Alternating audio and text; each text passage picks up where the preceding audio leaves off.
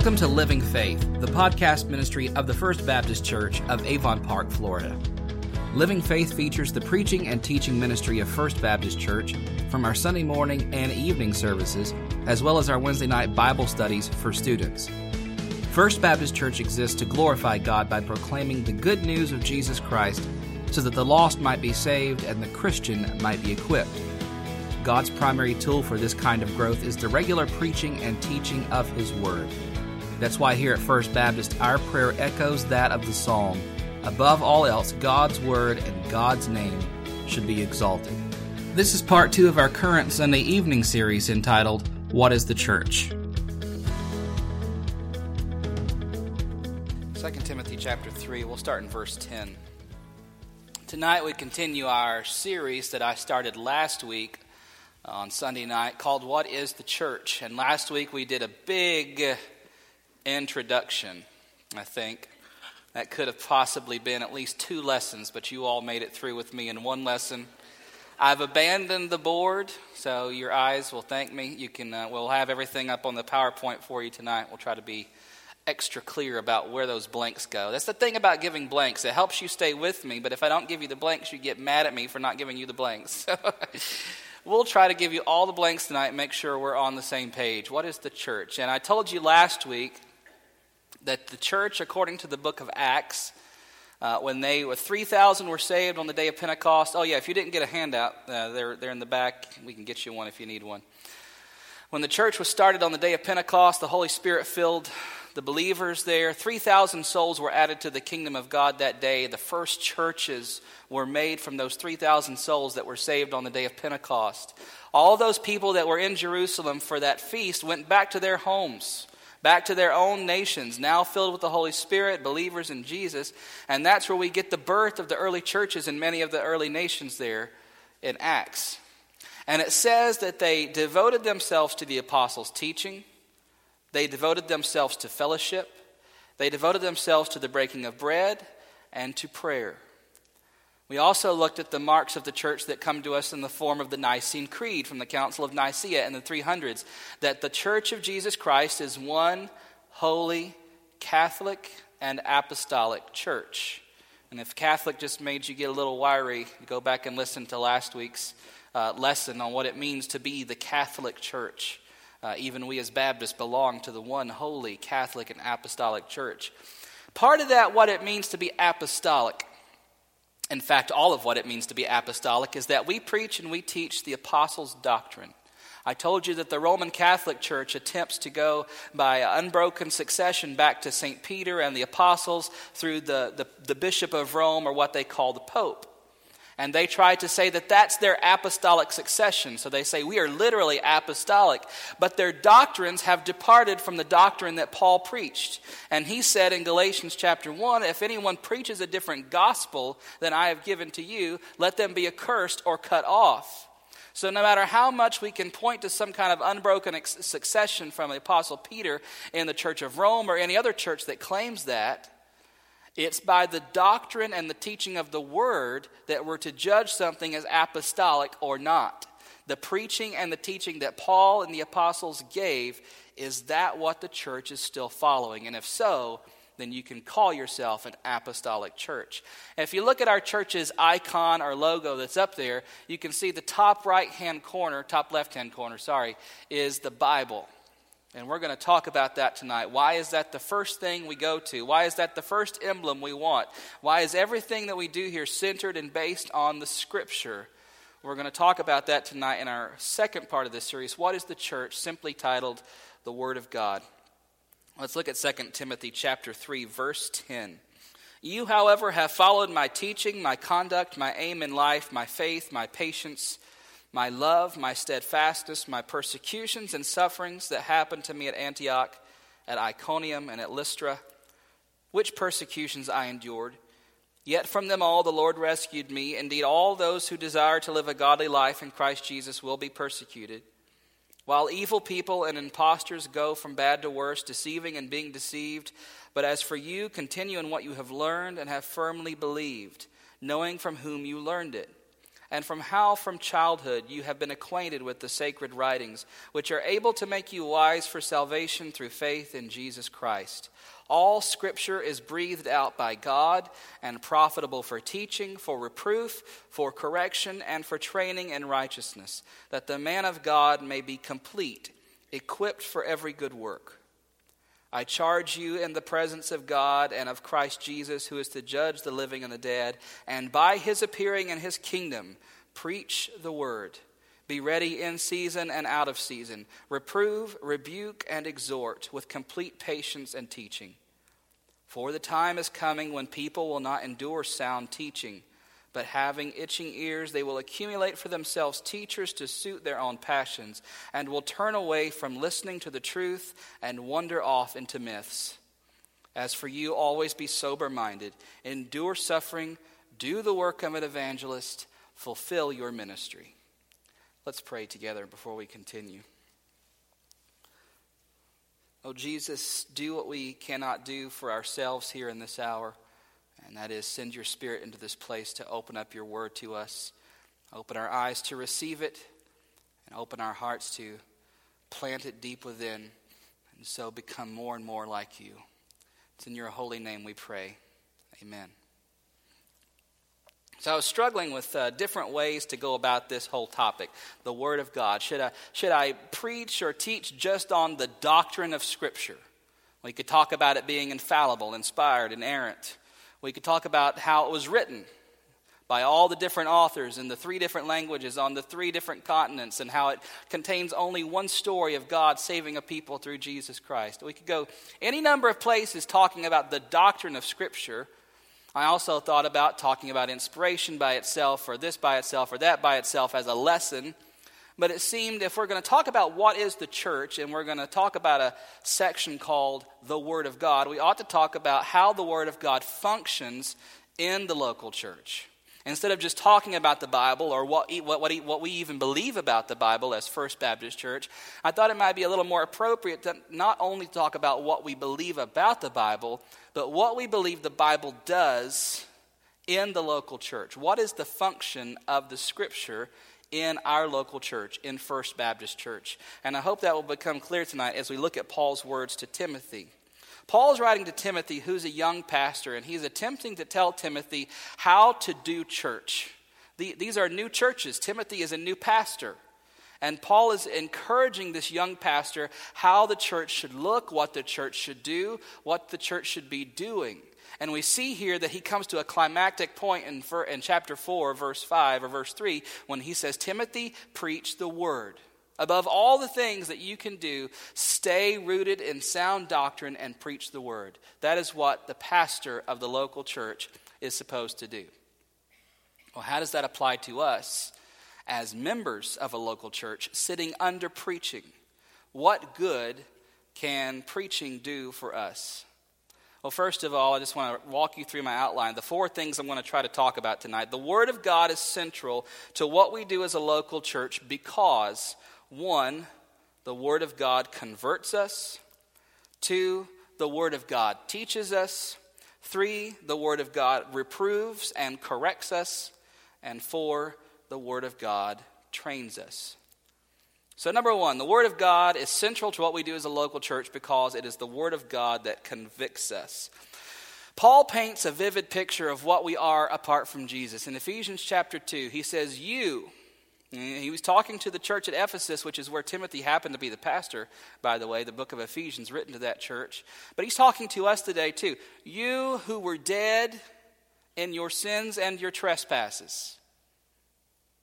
You who were dead in your sins and trespasses. I don't want that word to pass us over too quickly. It's easy to think of ourselves as being sick without Jesus. It's easy to think of being ailed because of not having Jesus. It's easy to think of needing medicine or some kind of simple remedy, just a simple fix, a quick fix, a simple correction. You get what Paul is saying here? But without Jesus Christ, you were dead in your sins and trespasses. We don't just need medicine. We don't just need a quick fix or a simple remedy. We don't just need some assistance. Don't you understand? If we're dead in our sins and trespasses, we need to be made alive. We need to be made spiritually alive. If our sins and our trespasses have us in the bonds of death, we need something to make us alive. This is exactly what it means to be regenerated. When you look at John chapter 3, and then Nicodemus comes in the night to Jesus and says, "Good teacher, what must a person do to inherit the kingdom of heaven?" Or we know that you're a teacher sent from God. And Jesus interrupts Nicodemus and says, in order to see the kingdom of heaven, everybody knows this, you have to be born again.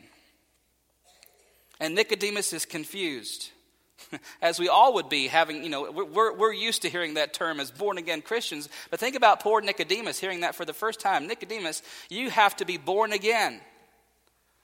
And he says, well, how is that possible? Should I just go back into my mom's belly and come out again? Is that how this works, Jesus? And Jesus says, no. Unless a man is born of water and the Spirit, he cannot enter the kingdom of heaven. What does it mean to be born again? Well, I just told you, you've been born physically and you are physically alive, but you are spiritually dead apart from Jesus. You need a spiritual birth. That's exactly what that means. You have your physical birth. You're not physically dead. You don't have a spiritual birth, though, because you are spiritually dead. You're spiritually in the bondage of your sin and your depravity. You need to be regenerated. That's exactly what it means to be born again. That's what Jesus is doing in John chapter 11 when Lazarus is lying dead in the tomb. What a picture of regeneration that is. I mean, this is a physical resurrection, though. Lazarus has been in the tomb for 4 days. He's begun to stink. But Jesus comes to the tomb and says, roll away the stone. And then he calls into the tomb and says, Lazarus, come forth. Jesus. Do you know what Jesus could have done to resurrect Lazarus? What did he do for the centurion's servant from a distance? He's healed. He's fine. Jesus didn't have to come to Bethany. Jesus didn't have to come to Mary and Martha. Jesus didn't have to roll away the stone. Jesus didn't have to say anything. But Jesus speaks into the tomb and says, Lazarus, come forth. We start most of our worship services with a call to worship from the Bible. And you might wonder why we do that. Why it is that we need to start off hearing from God. Well, we're all saved. I'm assuming that when we come into this place to worship, we assume that we're coming here as saved people to worship. We know that there are lost people in the midst and that they need to hear the gospel. But by and large, the church gathers because the church is saved and wants to worship God who saved them. So when we come into this place, coming out of the deadness, you're following the deadness and the sin of the world, we come out of the profane and into the sacred. And we hear God's invitation, his call, not mine, not whoever is reading, but God's call from the scripture. Come, sing unto the Lord. The word of God going to our dead souls, bringing us to life to worship him. That's exactly what needs to happen when we are saved. We need reviving. Go to Ezekiel chapter 37. Let's talk about how the word of God does this. When you were lost, when you were apart from Christ, before you were saved, before you were converted, you were dead in your sins and trespasses, as was I and as is everyone else who's apart from Jesus Christ. But something happened in a moment or over a long period of time in which the Lord began to take that heart of stone and convert it or change it into a heart of flesh. And he didn't just do that willy-nilly without any tools, without any means. God used his word to do that. The preaching of his gospel, the preaching of his word, and the Holy Spirit. Look how it works for Ezekiel in Ezekiel chapter 37. Starting in verse 1. The hand of the Lord was upon me, and he brought me out in the spirit of the Lord, and set me down in the middle of the valley. It was full of bones. And he led me around among them, and behold, there were very many on the surface of the valley, and behold, they were very dry. And he said to me, Son of man, can these bones live? And I answered, O Lord God, you know. Then he said to me, Prophesy over these bones, and say to them, O dry bones, hear the word of the Lord. Thus says the Lord God to these bones, behold, I will cause breath to enter you, and you shall live. And I will lay sinews upon you, and will cause flesh to come upon you, and cover you with skin, and put breath in you. And you shall live, and you shall know that I am the Lord. So I prophesied as I was commanded. And as I prophesied, there was a sound, and behold, a rattling. And the bones came together, bone to its bone. And I looked, and behold, there were sinews on them, and flesh had come upon them, and skin had covered them, but there was no breath in them. Then he said to me, prophesy to the breath, prophesy, son of man, and say to the breath, thus says the Lord God, come from the four winds, O breath, and breathe on the slain that they may live. So I prophesied as he commanded me, and the breath came into them, and they lived and stood on their feet, an exceedingly great army. There's a book just waiting to be written from Ezekiel there, the rattling that comes by the preaching of God's word. Do you see what's happened here? There's a valley of dry bones, and God brings Ezekiel to the midst. And it's not just some kind of strange vision that God's giving Ezekiel. God's showing Ezekiel what his purpose is as a prophet, a foreteller of the words of God. This is what you are doing for me, Ezekiel. In the midst of a dead and a dry people, your word is going out that is really my word in you. And as it goes out, those dry bones are rattling and coming together. And then as they are made alive, prophesy to the breath, and the breath fills them. Isn't it interesting that the Greek word for spirit, from which we get the Holy Spirit, pneuma, is breath or wind? Just like God breathed into Adam and made him a living soul, when the word of God goes out in the power of the Spirit, dead people are made alive. And that's the miracle of regeneration. That as the word is preached from this pulpit or taught in your Sunday school classes or proclaimed on the street corners or in houses or wherever the word of God is proclaimed in truth and in power, the Holy Spirit is working, and he is doing his job, going forth, quickening dead sinners, raising them from the dead to see the glories of Christ, and calling them to respond in faith and repentance. It's the word of God that converts us. That is the single primary tool that God uses to convert sinners. That's why Paul says the message of the cross is foolishness to those who are perishing, but to those of us who are being saved, it is the power of God to salvation. And then Romans 1:16 and 17, I'm not ashamed of the gospel of Jesus Christ, for it is the power. The power is in the word. The power is in the proclamation of that word, because the Holy Spirit is doing his job, raising people from the dead. We are dead in our sins and trespasses. Sinners are made alive by hearing the word of God. In Titus chapter 3, we can go back to 2 Timothy if you want, but you don't have to turn to Titus. It's just one book over if you want to. In Titus 3:5, Paul says that regeneration is like a washing with the Spirit. It's a washing of the Holy Spirit. This idea of being born again or regenerated, and the word goes forth and sinners are revived and brought to spiritual life. The Holy Spirit is washing them. It's not a reference to baptism, because Paul goes on in Ephesians chapter 5. We read it just last week about how Christ is the head and Christ is the groom and the church is his bride. And he has made her a bride without spot or without blemish, and he has made her holy. And it goes on to say, by the washing of regeneration through the word. So regeneration comes over us like a washing. We are born again like something is pouring over us, like the Holy Spirit is overshadowing us and pouring his life onto us like a washing. And what is the tool God is using to do that? The word of God, the gospel of Jesus Christ washing over us and bringing us to spiritual life. Think about what happens in creation in Genesis chapter 1. In the beginning, God created the heavens and the earth. There was nothing. The earth was without form, and it was void. It was in darkness. Literally, it was in turmoil and chaos. There was nothing there. And listen to this. The Spirit of God was hovering over the face of the deep. The Spirit of God was at work, energizing God's work in creation. And then what happens? What's the very first thing we see?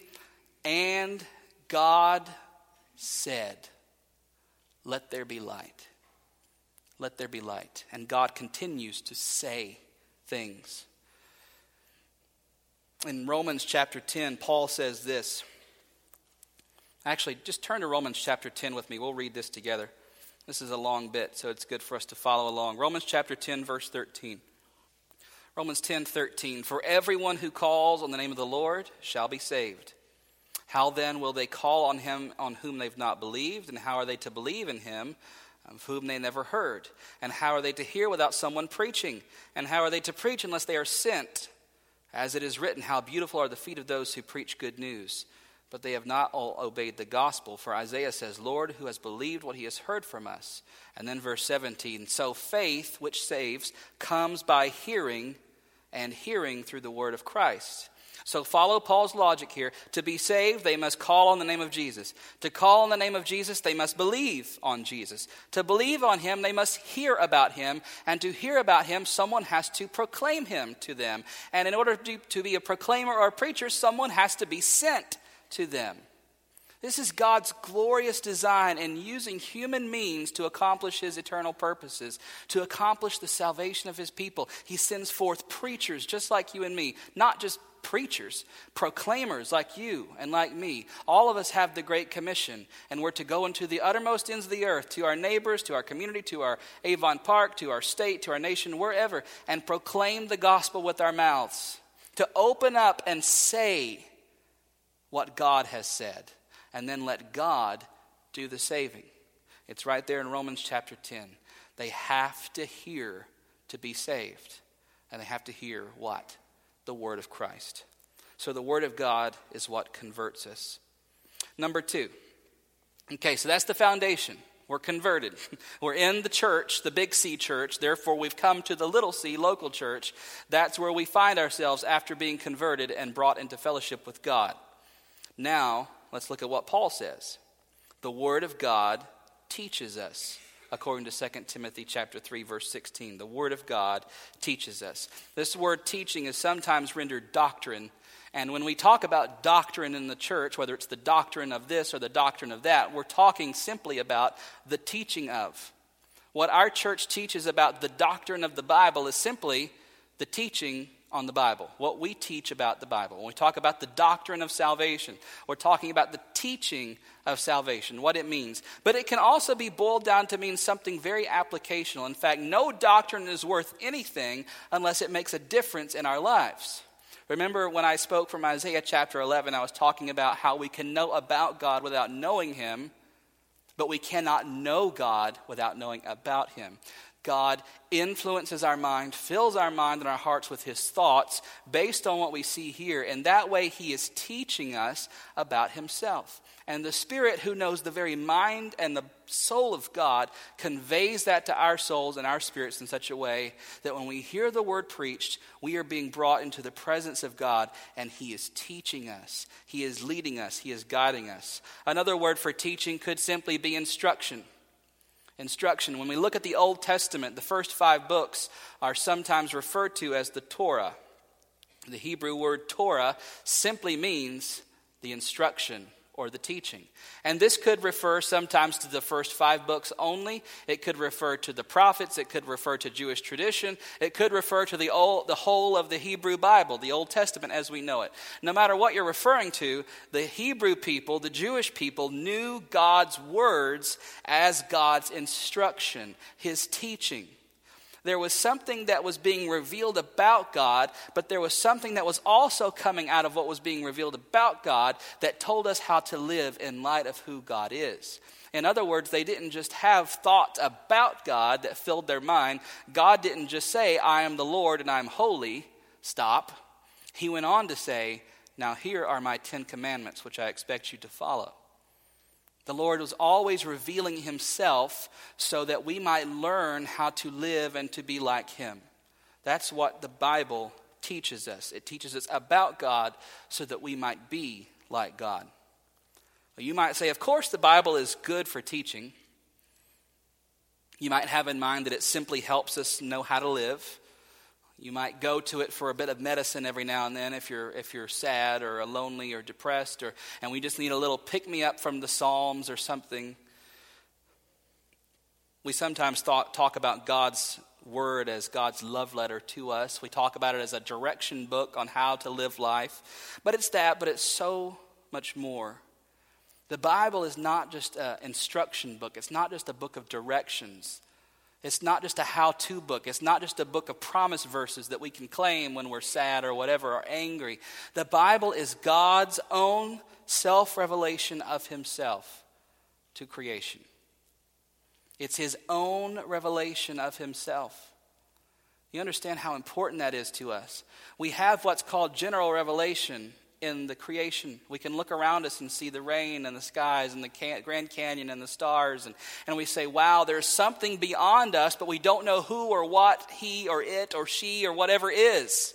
That's what leads to idolatry, because our sin looks at the creation rather than the creator. That's why God has to give us what we call special revelation, where he speaks words that we can understand beyond the stars and the mountains and everything else. And he says, this is who I am. And he reveals himself to us in that special way. The Bible is God's revelation of himself to us. And in that way, he teaches us about himself. What about in the New Testament? Look at Jesus' own Great Commission. In the Great Commission, Jesus says, go make disciples of all nations, baptizing them in the name of the Father, Son, and Holy Spirit, and teaching them to observe all that I have commanded you. Right there in the Great Commission, Jesus builds in teaching. Not just making people converts, but then teaching them how to live in light of what they have been converted to. Too often, the evangelical church has failed in this regard. Since the birth of what we call revivalism, or the revivalistic movement through D.L. Moody and Billy Graham and people like that, godly, honored men, we're not taking away from what they have done, but what it has made happen in the church is that we oftentimes view our worship services on Sunday morning primarily as an evangelistic crusade that's primarily geared towards the unsaved. Now, while we ought to be mindful of unsaved, lost people in our congregation on Sunday morning, the Sunday morning worship service is here for the feeding of the flock, so that they can be taught and discipled. And for a very long time, the evangelical church struggled with this. We were so concerned, and rightly so, with getting people saved in our Sunday morning worship services that we barely went beyond the gospel. And not that we ever leave the gospel, but the gospel is the foundation of everything that comes after it. Jesus says, make disciples and then teach them, disciple them, go further and go deeper so that they can go share the gospel and get people saved. And then they come here and learn and feed on the meat of God's word. It's built right there into the Great Commission. Go make disciples and then teach them. And our number one tool, our only tool in the church for teaching people is the Word of God. If it ever goes beyond that to something else, and we need something else to help teach people, we've gone somewhere that God does not want us to go. We don't need anything else beside the Word of God. So in the local church, we hear the scriptures read, we hear them preached, we hear them taught. Remember, all preaching is teaching, but not all teaching is preaching, so we have to distinguish them a little bit. In all of these instances, it's the Word of God that is at work. He's like a sculpt. What would you call it when someone sculpts something? I'm not looking at a sculptor. I was thinking sculpture, but that's what the thing is. God is like a sculptor chiseling away at the thing, hammering away. Or like a blacksmith or a coppersmith that's hammering away at that piece of metal to make it into something. That's what the Word of God is doing. It is the primary tool we use to teach people and to form them to become more and more like Jesus. And we shouldn't lay aside doctrine, though. All this talk about applicational teaching and learning how to live, we also have to understand that God intends for us to learn how to live by learning who He is and by learning doctrine. That's a scary word for some people. We don't like to talk about doctrine and theology because it often means that there's going to be an argument because we can't agree on some things, and that's fine. God uses His word to bring us into that place. So like iron sharpens iron. My North Carolina was coming out in me there. My iron sharpening iron. Iron sharpening iron, we might be sharpened and made better in the discussion of doctrine and theology. Often when we interpret the Bible, we also try to interpret it by what is being said to us personally.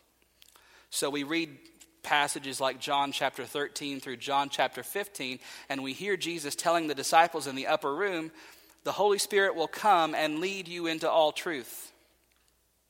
And so we might read that in a time of doubt or something, and we immediately think, oh, God said the Holy Spirit's going to lead me into all truth.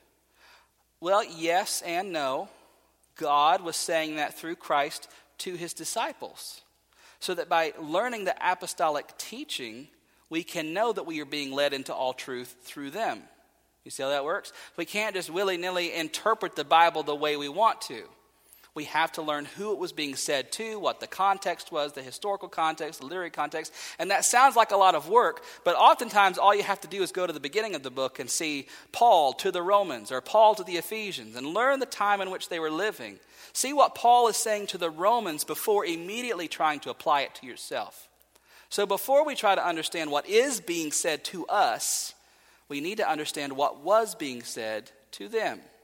And then we ask the Holy Spirit to help us learn and help guide us in that way. And that way the Word of God continues to teach us. Number 3, the Word of God is central to what we do as a local church because the Word of God reproves and corrects us. So far there's been no harm done. We like teaching. We're fine listening to someone, prattle on for 30 to 40 minutes every week or go to Sunday school or whatever. We're fine with teaching. We're fine with that conversion experience that happened when the preacher preached and we were a little bit convicted and we responded in faith and repentance. And then we're fine with teaching week in and week out and a little bit of preaching. But when we get into the reproof and the correction, things get a little bit painful. In Jeremiah chapter 18, the prophet is called to go down to the potter's house. And there at the potter's house, he sees the potter with the lump of clay on the wheel, turning it and making it into something. And the word says that the lump became marred. It became misshapen or deformed in the potter's hand. And so he made it into something else. Now we have to speculate about what that would have done, but typically the potter doing that would have applied more pressure here, more pressure there, sometimes even slamming it onto the wheel or discarding it completely before picking it up, kneading it and working it before making it into something else. Either way, when we come to this idea of being reproved or being corrected, it's a painful process. The word reproof literally means exposing or showing something that's wrong in a person's life and thought. It's the exposing of something that we thought was deep down. Reproof, it just means to prove, to show. And in this instance, Paul is talking about opening up and showing that deep, dark side of you that you know is there, or maybe you didn't know was there. Certainly everyone around you does not know it's there. But the Word of God is like Hebrews chapter 4 right here. For the word of God is living and active and sharper than a two-edged sword, piercing to the division of soul and spirit, joints and marrow, and discerning the thoughts and intentions of the heart. And no creature is hidden from his sight, but all are naked and exposed to the eyes of him to whom they must give account. This is a painful process. It seems like this is a painful process because we see reprove set right beside correct. Reproof and correct. The Bible, the scriptures, Paul says, are good for reproof and for correction. And the word correction literally means setting straight or realigning. Anybody ever had problems with TMJ or the jaw disorder, the little joint inflammation that happened there? Did anybody have the surgery? No. To fix that surgically, what they do is they literally go in, cut away a portion of the jawbone or that little point where that joint is becoming inflamed, and then allow the jaw to re-heal. Right? Anybody ever had broken bones that you didn't get addressed immediately? Okay, you know what they do to broken bones that aren't addressed immediately? You know what happens to them? They grow back deformed and broken, and they heal like that. So what do you think happens when you go to the doctor and they're like, wow, you've had a broken arm and you didn't come get it fixed and it's starting to heal that way? Guess what gets to happen to you? Re-break it so it can heal the right way. so the doctor can break it and then set it correctly, which is what should have happened the first time. Well, without trying to draw too much of a parallel here, we as human beings, I already said we were dead, but we are indeed broken. And by the time we get to God, by the time God gets to us through the gospel, it's too late to save yourself. There's no saving yourself. There's no resurrecting yourself that's going to happen here. God has to do the correcting. And even after we're corrected in the course of the Christian life through what we call sanctification, God uses pain and suffering and trials and hardships, just like that potter kneading that clay, or the ironsmith hammering on the piece of metal, or that surgeon that has to break the bone in order to reset it. God must sometimes break that portion of us that needs to be broken in order for it to be made right and for it to heal properly. This is a painful process. It can be more painful than we can even bear at times. Reproof is cutting. Reproof is breaking. Reproof is looking into that part of you and exposing it. It's painful. It's like that sword of Hebrews chapter 4 going in and cutting and dividing. It hurts. Sometimes it might not come in the way of physical pain or discomfort or anything like that. It might just come spiritually through a seemingly dark time in your life spiritually. And God is trying to elevate and expose those things and break those bones so that they might be reset and healed properly. Reproof is messy business, but only by reproving can we be made right. Can we be corrected and set straight and back on the straight and narrow path? Just like that song we sang, "Oh Church Arise," there's the sword that makes the wounded whole. As it cuts and as it pierces and as it divides, it is healing. That's the sword of the Spirit, the Word of God that reproves and corrects us. Lastly, the Word of God is central to what we do as a church because the Word of God trains us. On the surface, this one may seem a little bit redundant. Training might seem a lot like teaching. When we think of training, we might think about training for a new job or going to training at school if you're a teacher before school comes in, or we talk about orientation training and all of these things that we're trained for, training a pet or training a child. And we sometimes get lost in all the training that we do. Training surely does involve teaching. There's an amount of teaching that goes into training, but training in the biblical sense refers to discipline. Discipline so as to bring something or someone to maturity. It's often applied to children. We talk about in the Bible training up a child in the way he should go. It seems that it involves not only discipline, but sometimes punishment or chastisement.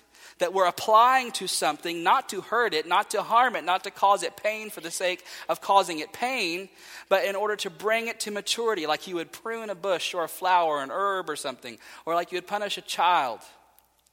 It's not punishment for the sake of punishment or hurt or cutting away or damaging. It's for the sake of making it better. And this kind of goes hand in hand with reproof and correction, training, being disciplined as a godly man or a godly woman in the body of Christ. More often than not in the Bible, especially with Paul, he's talking about training as an athlete might train for something. In 1 Corinthians chapter 9, Paul says this, "Do you not know that in a race all runners run, but only one receives the prize? So run that you may obtain it. Every athlete exercises self-control in all things. They do it to receive a perishable wreath, but we an imperishable. So I do not run aimlessly. I do not box as one beating into the air, but I discipline my body and keep it under control, lest after preaching to others, I myself should be disqualified." So Paul is immediately tying together very closely how an athlete trains for his event and how we are to train ourselves to godliness. In fact, Paul says in another place, bodily exercise profits a little. Train yourself rather unto godliness. So that godliness and sanctification and becoming holy is like a runner training for a marathon. Brother Randy, who was with us this morning, runs a lot, I believe. And I don't think that he ever just got out to a race and just ran a marathon. He's ever run a full marathon? No. Half marathons? No. Quarter marathon? I don't even know how they're divided. He's run long races, but you don't. Someone like me, okay? We get out there, we start trying to run 5 miles, we're probably going to die, all right? Without training.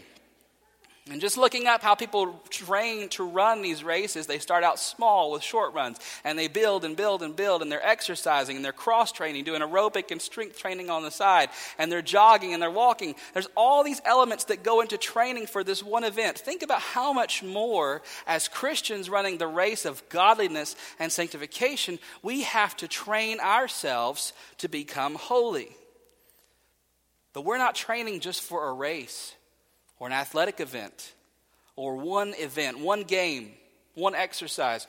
We're training to become more like Jesus Christ, who himself is the righteous one. Again, remember, justification. When God set you free, when you repented and confessed in Jesus Christ, you were saved. God justified you. That was a one-time act of conversion. It's what we call monergistic.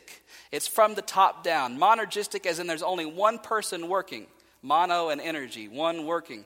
God is the one who is working in justification. You don't help him out in your salvation process and he says, okay, not guilty. God is top down saving you. Okay? Sanctification, however, is synergistic. Sin meaning with, and energy again working. So with working. We're working with God in sanctification. How do you say that? Philippians chapter 2.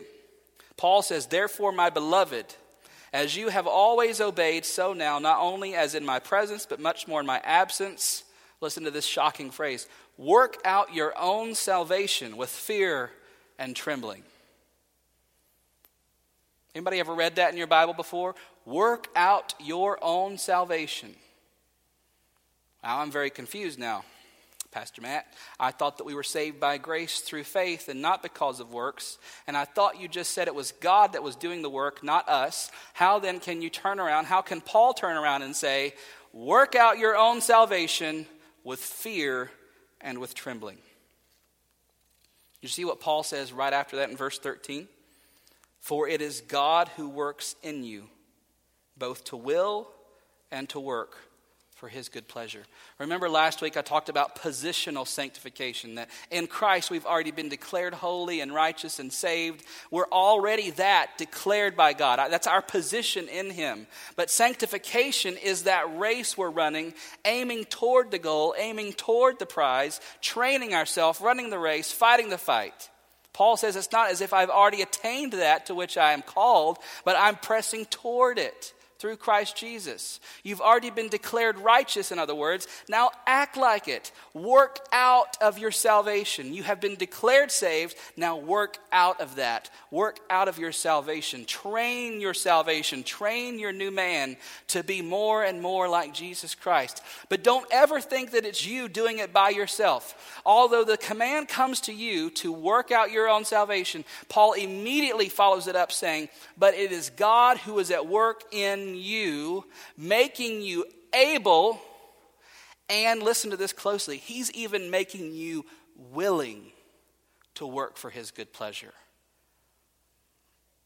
Wow. That's what we call complementarianism.